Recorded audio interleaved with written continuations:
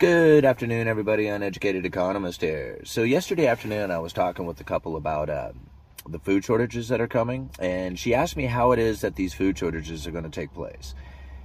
And it's pretty interesting because the other question she asked is like, not only how is it going to happen, but when. And I thought, that is going to look very different for pretty much all categories of food because they're not all basically raised the same, right? Now, we saw just recently the egg shortage that had taken place, and it's coming to an end as the abundance of eggs is now hitting the warehouses and dropping the price, and we'll soon find that in the retail market as well.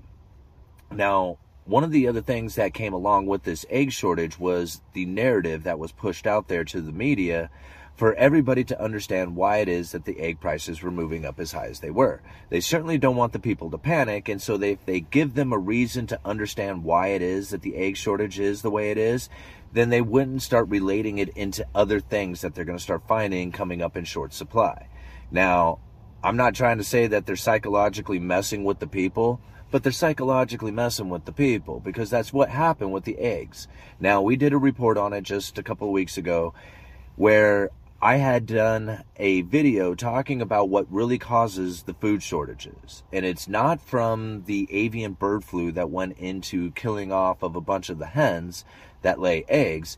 It was the fact that farmers found the input cost going into raising these hens was not enough to be profitable for the price that they were getting for their eggs. So they were not replenishing their hens. Now, this is something that not a lot of people were talking about. It's something that I had mentioned on this channel before. It's the reason why I believe that we had the egg shortage. It's the reason why I think that the egg shortage is going to come to an end fairly quickly because it only takes 6 months to raise a bird to laying age. So it wasn't like they started investing in birds when the price reached its peak. They were investing in birds as the prices were moving up. Think about this. Farmers. Another day is here, and you're ready for it. What to wear? Check. Breakfast, lunch, and dinner? Check. Planning for what's next and how to save for it? That's where Bank of America can help. For your financial to-dos, Bank of America has experts ready to help get you closer to your goals. Get started at one of our local financial centers or 24/7 in our mobile banking app. Find a location near you at bankofamerica.com/talktous. What would you like the power to do? Mobile banking requires downloading the app and is only available for select devices. Message and data rates may apply. Bank of America N.A., member FDIC. When you need mealtime inspiration, it's worth shopping Kroger, where you'll find over 30,000 mouth-watering choices that excite your inner foodie. And no matter what tasty choice you make, you'll enjoy our everyday low prices, plus extra ways to save, like digital coupons worth over $600 each week. You can also save up to $1 off per gallon at the pump with fuel points. More savings and more inspiring flavors make shopping Kroger worth it every time. Kroger, fresh for everyone. Fuel restrictions apply. When you see the profits being made, right? If you look over there and you're like, there's profit right there. I see it. I'm going to go get me some. Well, what are you going to do? You're going to start investing in the things that you need in order to acquire that profit. If you see hens are starting to, or if you see that eggs are starting to sell, well, then you're going to invest in warehouses and new hens and all the facilities, labor, whatever it takes in order to get more eggs so that you can take advantage of those higher prices. And that goes the same with anything out there. Even lumber. We saw it in lumber. When lumber was running up to $650 per thousand back in 2018, the British Columbia mills and mills all over the United States were expanding their operations so that they could take advantage of the high price of $650 per thousand. This was when lumber was expensive at $650 per thousand. Then what happened, right? The same thing that happened with all the rest of the industries that overexpand. They have a collapse. Well, that's going to take place within the food industry as well. And I believe that is going to take place in pretty much everything that came up in short supply that then went into high demand. The investment that goes into that is really where the problem starts to occur. Because we found it in, take example, the surgical masks, right? They came up in short supply here in the United States. There was an overwhelming consumer demand. The short supply coming from China didn't make it here. And we had an like the domestic suppliers needing to ramp up production to make sure that we always had a domestic supply for national security reasons. Remember all this stuff? Well, they opened up their operations and really started to hire more people, bring in more, equipment, whatever it is that they needed to do to make more masks. Well, then the whole mask mandate came to an end. The demand for masks just dropped down to basically the hospitals. Hospitals are going to get them from the cheapest place they can possibly get them, and that's China. And now the domestic manufacturers are in trouble. They're either going to need to be subsidized by the government in order to stay in operations for national security reasons, right? Or you need to start, inflicting tariffs or, duties on these masks getting imported from China in order to make sure that they're competitive with the domestic manufacturers. So now a bunch of manipulation has to take place in order to maintain our domestic supply of dust masks. I mean, this is the same story that happens throughout all kinds of stuff.